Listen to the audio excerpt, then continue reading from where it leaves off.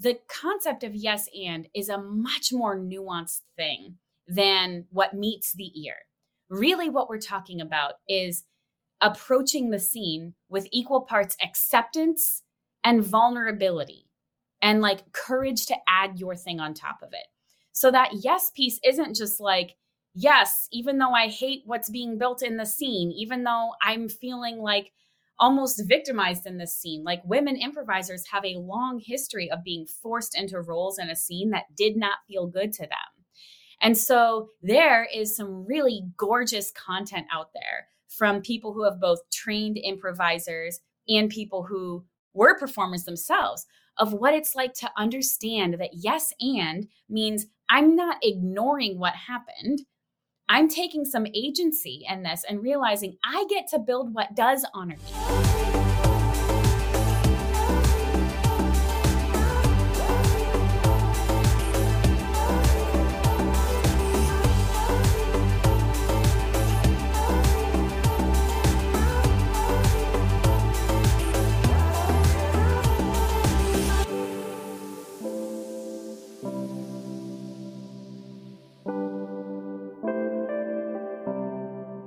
Hey, everybody. Welcome to a brand new episode of the None of Your Business podcast. And today's podcast is going to be super valuable for everybody. It doesn't even matter if you have a business or not. Today's podcast is going to tackle issues and themes that I think a lot of people really sort of struggle with. I don't know if it's struggle, but they're not comfortable with. Like, yeah, they're uncomfortable with. Yeah. So maybe you've had a situation at work, but also what's cool is maybe it's not at work. Maybe it's just in your home life or anywhere in life. Maybe it's your neighbor and there's something that you don't really like. You're non-confrontational. Yeah, but there's something that happened when you're no longer cool and you're non-confrontational, but you kind of want to be confrontational. You know that there's things that you may want to talk about, but you're not really sure how to get into the conversation. You know, we've done a little bit of work here on the podcast on difficult conversations, like how to enter into difficult conversations. And sometimes it's because, you know, maybe as a coworker, you're not holding your weight, or maybe even I feel like you did me wrong many, many, many years ago. Or maybe even as we've talked about on past episodes, maybe you feel like you did someone else wrong and you want to have that conversation. But today we're talking specifically about when things happen and it kind of breaks a relationship. And it doesn't matter what the level of relationship is. Nobody feels good when a relationship feels like it might have been cracked in some way, shape, or form. So we reached out to Andrea Flack-Wetherald. Let's bring her on. Oh, Andrea, I have so many Andreas and Andreas in my life. I just have a hard time keeping them straight. And it's not by like ethnicities. It's just Andrea. Trying to figure all of that out it gets twisted in my head. So I'm apologizing in advance. Welcome to the None of Your Business podcast. Thank you so much for having me. I've been really looking forward to spending this time with you guys. Well, you have a very interesting journey, and we always begin every single podcast with the same question. But your answer to this, I know, is going to be absolutely fascinating. The question is, how do we end up here talking to you? What makes you an expert at helping to put together relationships in the unique way that you do entering into difficult conversations? How do we end up here with you as an expert on this topic? You mean you don't have social workers turned comedians on here like every week? I mean, every other week. Every other week. I mean, it's the social worker part that throws us off. Yeah. So my professional background and my degree is in social work. And I had known for a long time that I wanted to go into that field. As a young child, I survived sexual trauma and sexual assault. And it was social workers who really stood in the gap for me and helped me heal and helped me process that hurt and figure out how to move forward with building a life that honored me. And that wasn't just about, this awful thing that happened. And so I knew I wanted to do work like that could help people restore a sense of hope and restore a sense of dignity in their lives. And so I got a social work degree. and started out, my first job out of college was on a behavior modification research study that was looking specifically at addiction and smoking cessation, but trying to figure out, how do you come alongside someone who's trying to make a big change in their lives in a way that's not patronizing, and not condemning. And, a lot of the times when there's a really important change that needs to happen, a doctor comes in and is like, look, if you don't make a change, you're going to die, or a judge comes in and says, if you don't make a change, you're going to go to jail, or you're going to lose your children, or something like this. And there's this heavy-handed ultimatum happening. So the purpose of the research study was to figure out, how can we come alongside people who are trying to make a change in a way that really supports their own dignity as a person, in a way that really is actually efficacious in helping them, first of all, make a change, attempt, and second of all, increase the length of time that they are in the maintenance stage of change. And so we used a lot of mindful improv thinking is what I have built since then. We used motivational interviewing is the word I'm looking for, which I did not create. Some really awesome social scientists by the names of Bill Miller and Steve Rolnick developed this methodology for encouraging change by asking good questions. So I absolutely loved this work. And in a series of events, after the study, was a time-limited research study, in a series of events that kind of shocked most people in my life, not least of all my parents, I found my way into producing and performing comedy. And I realized there's not an immediate bridge. It doesn't seem obvious why that would be a logical next career step. And I'm happy to discuss this more over margaritas sometime. But basically, I found my way into comedy. And what was so delightful to me is that improv wasn't just fun. It was like really, really powerful. Like, what's happening on an improv stage is rolling with change, accepting that you don't have control, choosing to have each other's backs and support each other's ideas, even after those same people failed in front of you, or even after you failed in front of them. Like, over and over, it's like immersion therapy in the skills that help you do life better. And so I got to thinking, after years of just like loving improv so much, and I just kind of like threw myself all the way into the deep end and just loved it so much. But I never would shut up about how meaningful it was to me. And so people started asking me to come talk at their thing. And I was like, I don't know if that's a good plan. Like, I need to have slides and like deodorant on. That's like a big ask. But I'm so glad that I did, because my very first talk that I gave was to social workers. It was like full circle. There's a group of social workers helping folks who are refugees get resettled into the United States. And in particular, these social workers were helping refugees who then were escaping domestic violence that they were experiencing once they already had relocated here. So at any rate, that was my first talk. And it was this like life-defining moment of realizing like, oh my gosh, this is so powerful. And these skills that make improv work on stage can help us be successful off stage when we're doing really vulnerable, really difficult things, because all of life is improv.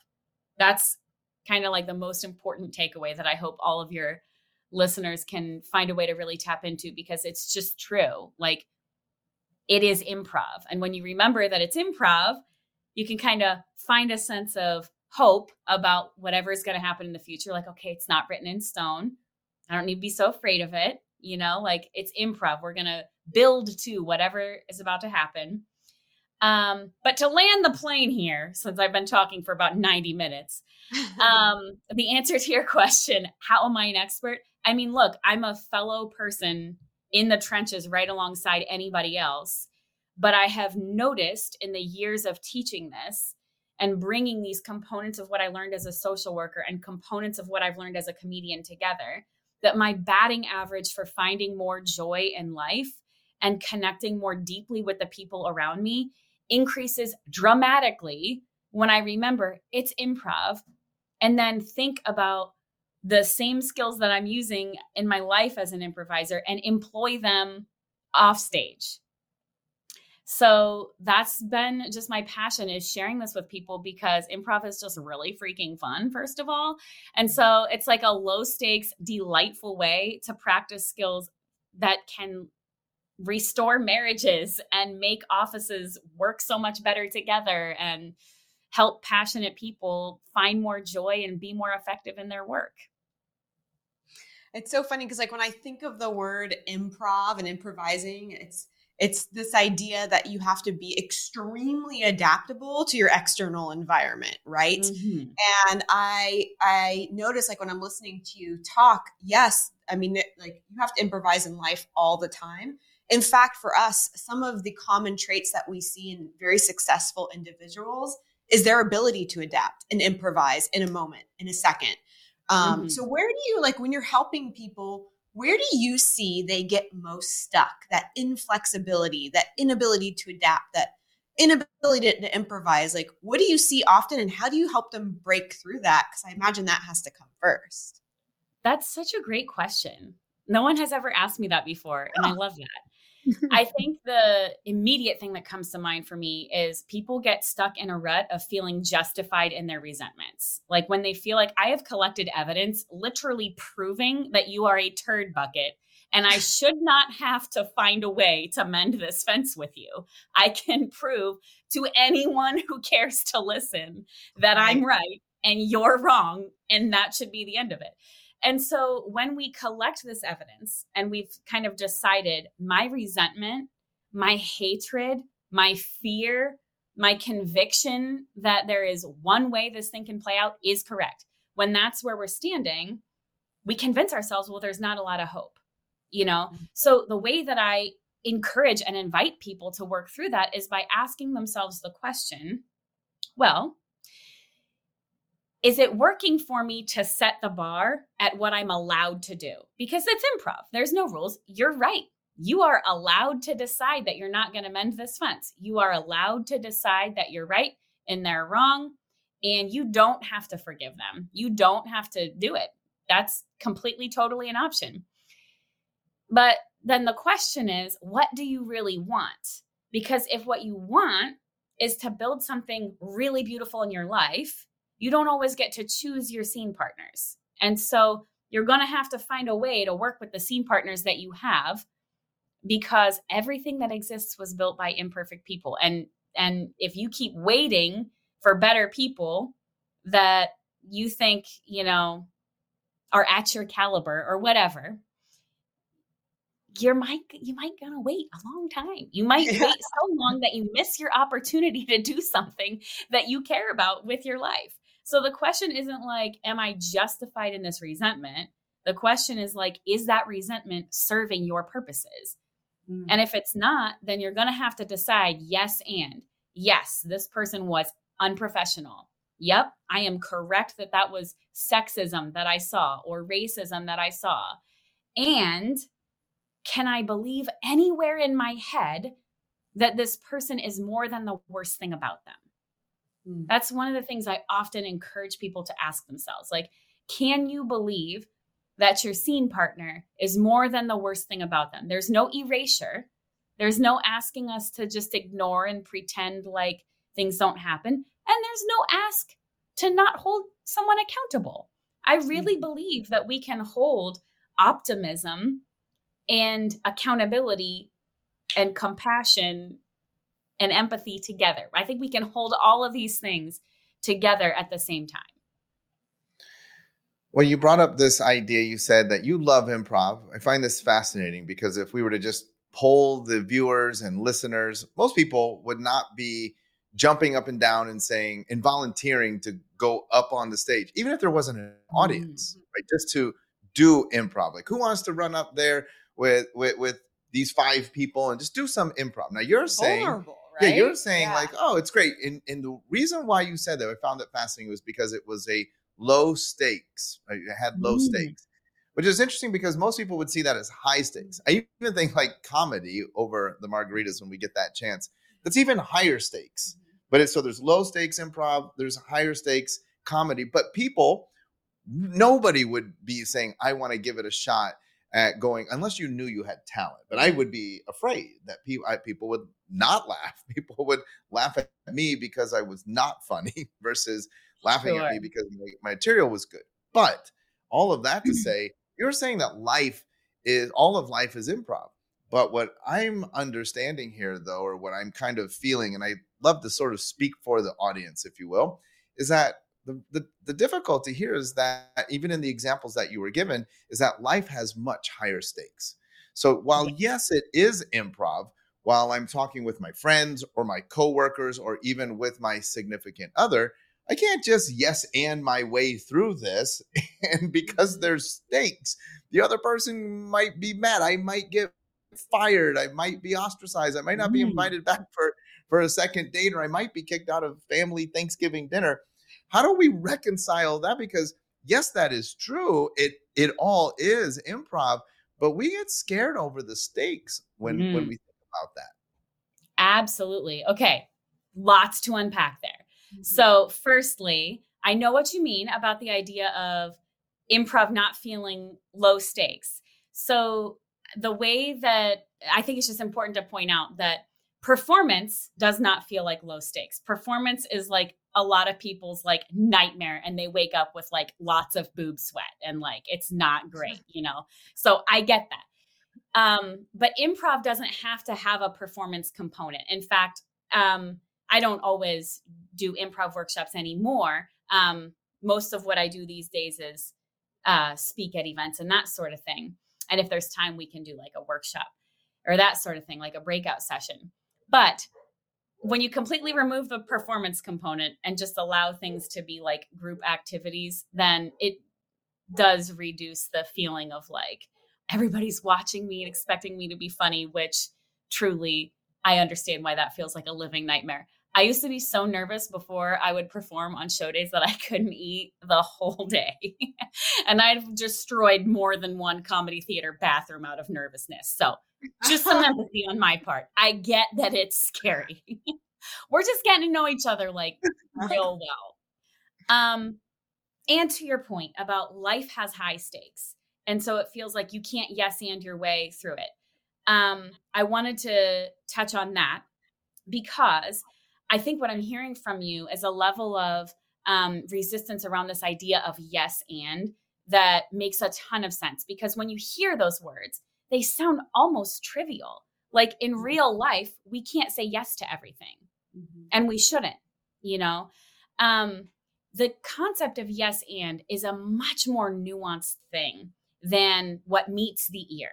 Really what we're talking about is approaching the scene with equal parts acceptance and vulnerability and like courage to add your thing on top of it.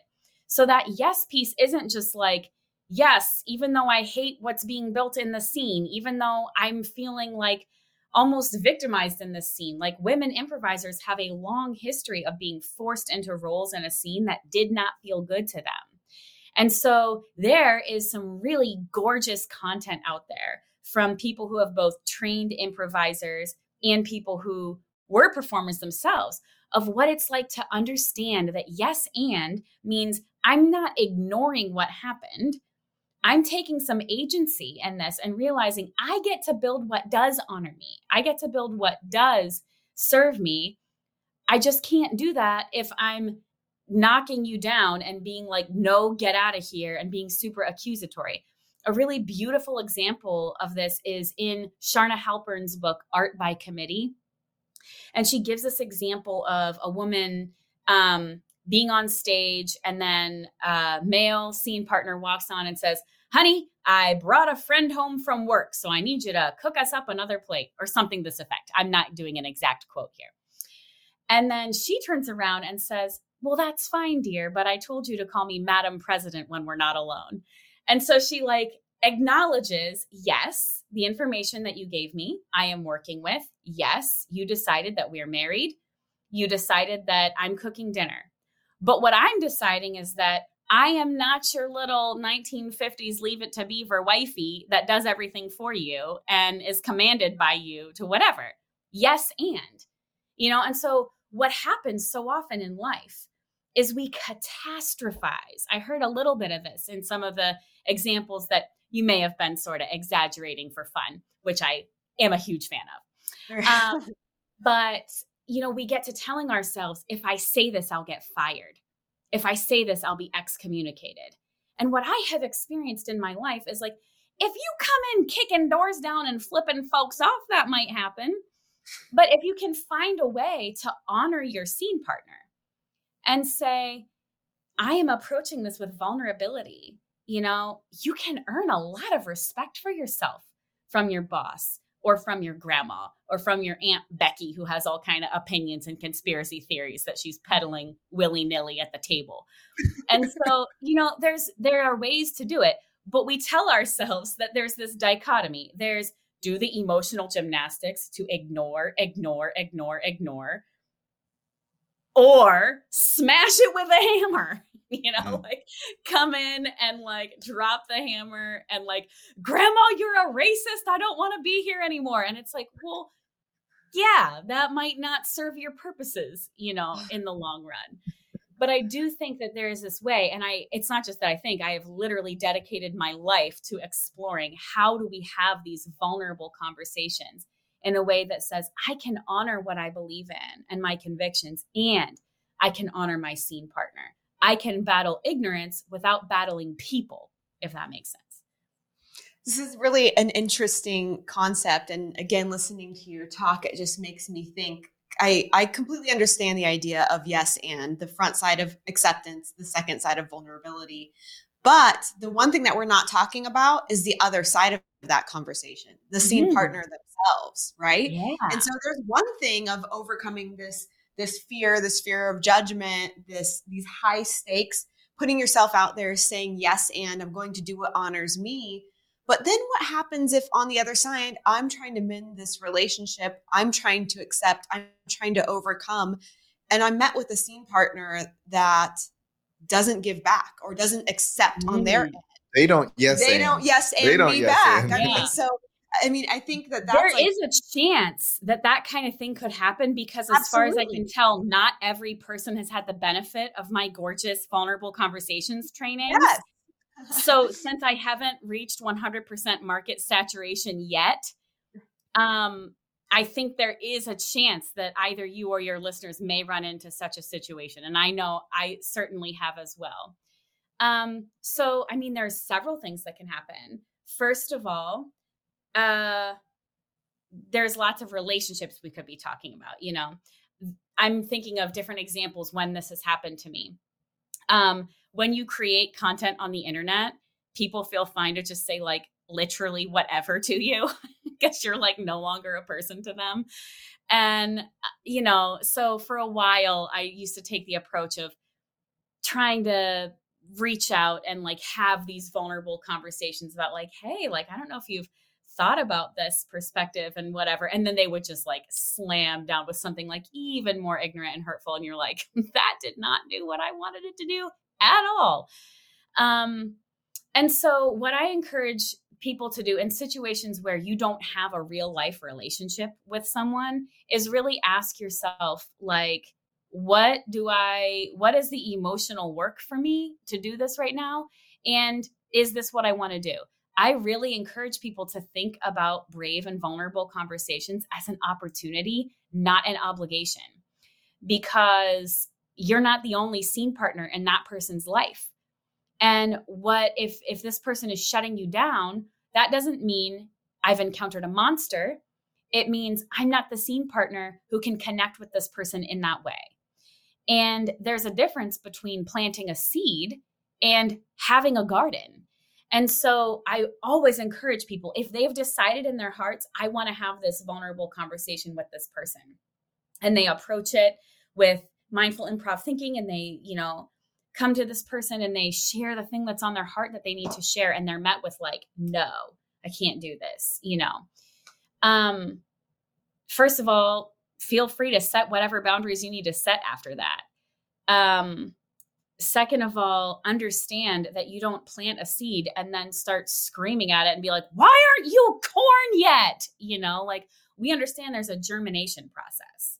and we understand that there's a lot happening below the surface that we don't get to see, that doesn't mean that that work isn't happening.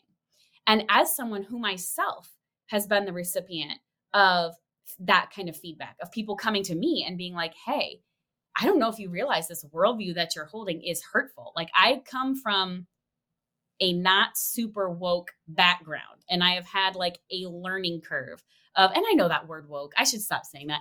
It means, I feel like things that make people feel some kind of way now. But what I mean is, I've had some learning to do in my life to make sure that my behavior and my words match the love that is in my heart.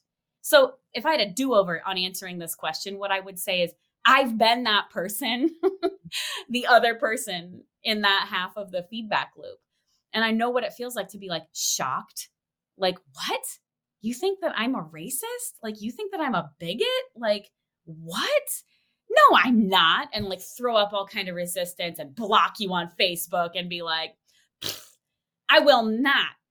And like, the reality is that I'm so thankful, even if sometimes the way that that feedback was presented to me was not super workable in that moment and was mildly to moderately off-putting.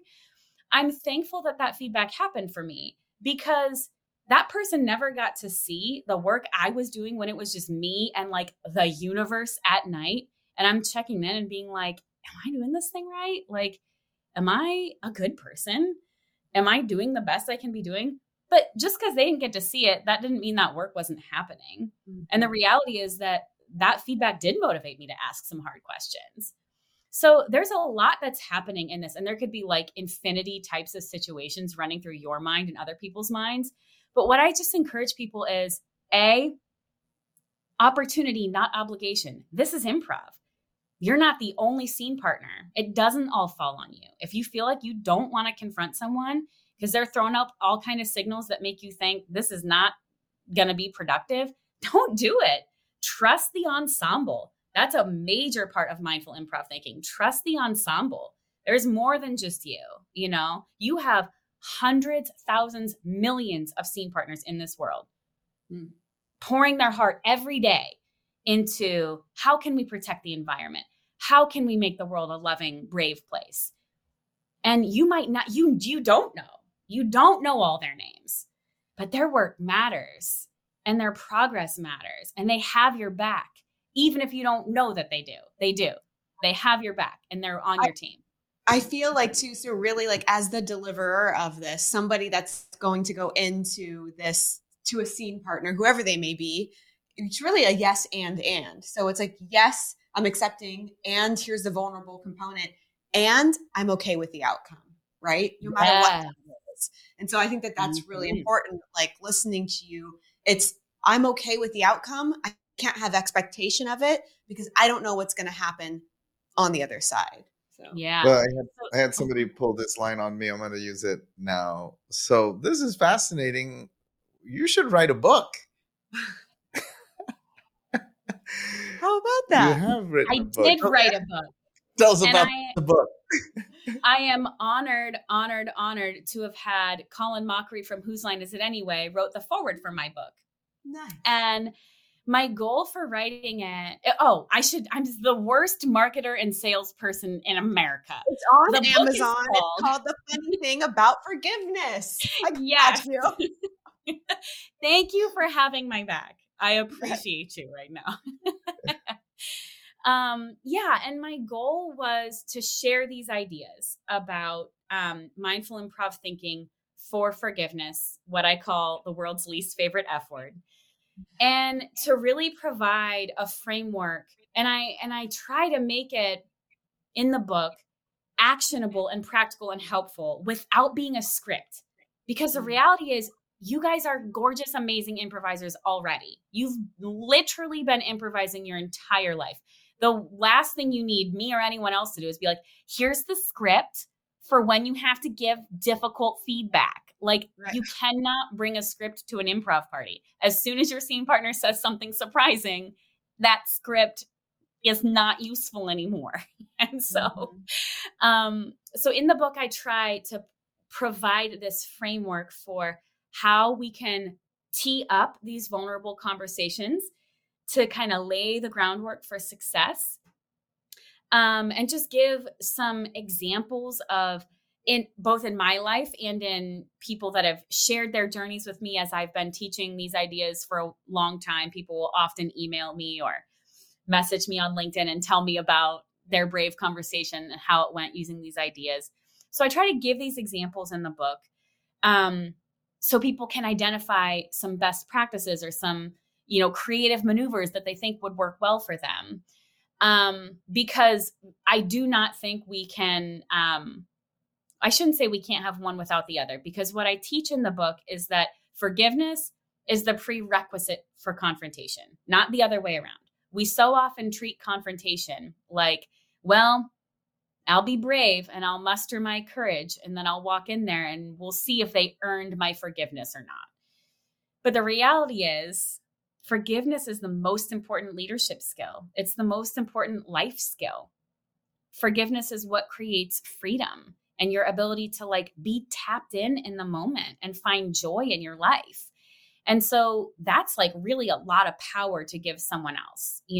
Their lack of deservingness of your forgiveness has nothing to do with whether or not they should be holding the keys to your emotional freedom.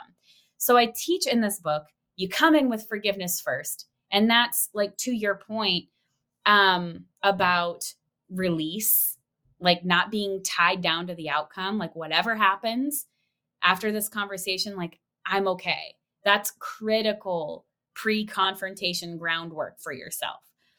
But then you have this brave conversation and you no longer feel the need to choke the life out of it because you need it to do something. You're open to whatever you're going to build together, and if this person is resistant and if they're mean and they're disrespectful, you have more information. In certain contexts that can be really helpful, because if you're trying to figure out, does this person have a future at my company or not? And you confront them with these mindful improv thinking ideas, and that's what they show up for you. That's how they show up for you. Well, that's quite a lot of clarity then. Well, I think that, and I'll wrap up with this question, because I think this kind of somewhat brings it full circle, because the idea of improv is that we're unattached to the result. I'm going to offer up my position or my offering, and then you're going to receive that. And I don't really have any control because, like you said, there's no script. It goes where it goes. Right. There's a balance here, though, because you're saying okay, so if I offer up my position and you were rude or you were mean, I need to then set boundaries. So I am somewhat attached. I'm not just completely you can do whatever you want and I'm just going to be fine with it. There's this fine line between there is an outcome. Even if I'm just saying the outcome is you were going to be loving and respectful in how you received my offering, what I said. Or maybe I thought that, the boundary was that you were going to receive it and in work, except that you needed to come to work on time or whatever the thing is. How do we delineate? Because on one end, we want to be just completely unattached from the outcome. But on the other end, we do realize that we have to do what's best for ourselves or the organization where you're talking about leadership. How do we figure out where that line is? So there's a micro lens and a macro lens, the outcome of this conversation. I about made a weird word that was mixed between conversation and confrontation.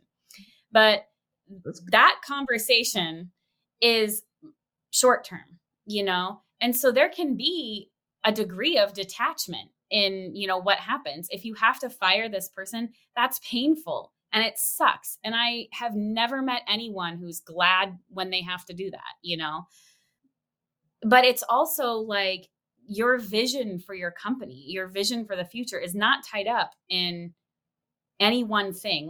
How I think about detachment is that there's a lot of faith in understanding that whatever is out there in the future is good. Whatever out there in the future, whatever we're building towards, I have faith that because we are sharing a vision of whatever it is for your company or your organization, I have this macro level faith that there's so many ways that it can turn out good. That there's so many avenues to that, beautiful vision for the future.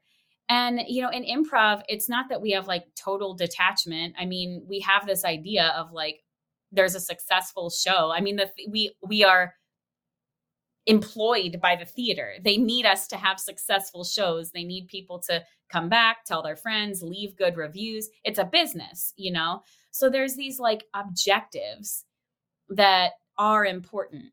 It's just that we're not attached to Andrew bringing back his electric possum character at the end of the show. Like those micro level specific details, it's like whatever, either that way or some other way. And so like when people get real hung up on stuff, I'm like in my head thinking, I think you're worried about an electric possum, and like it's fine. Like it either will happen or it won't happen. But like macro level, you can trust the ensemble that we're going somewhere good. Right. I love it. You obviously you mentioned talks, workshops, engaging with the people. You are a woman of the people, and I love that. Woman of the people.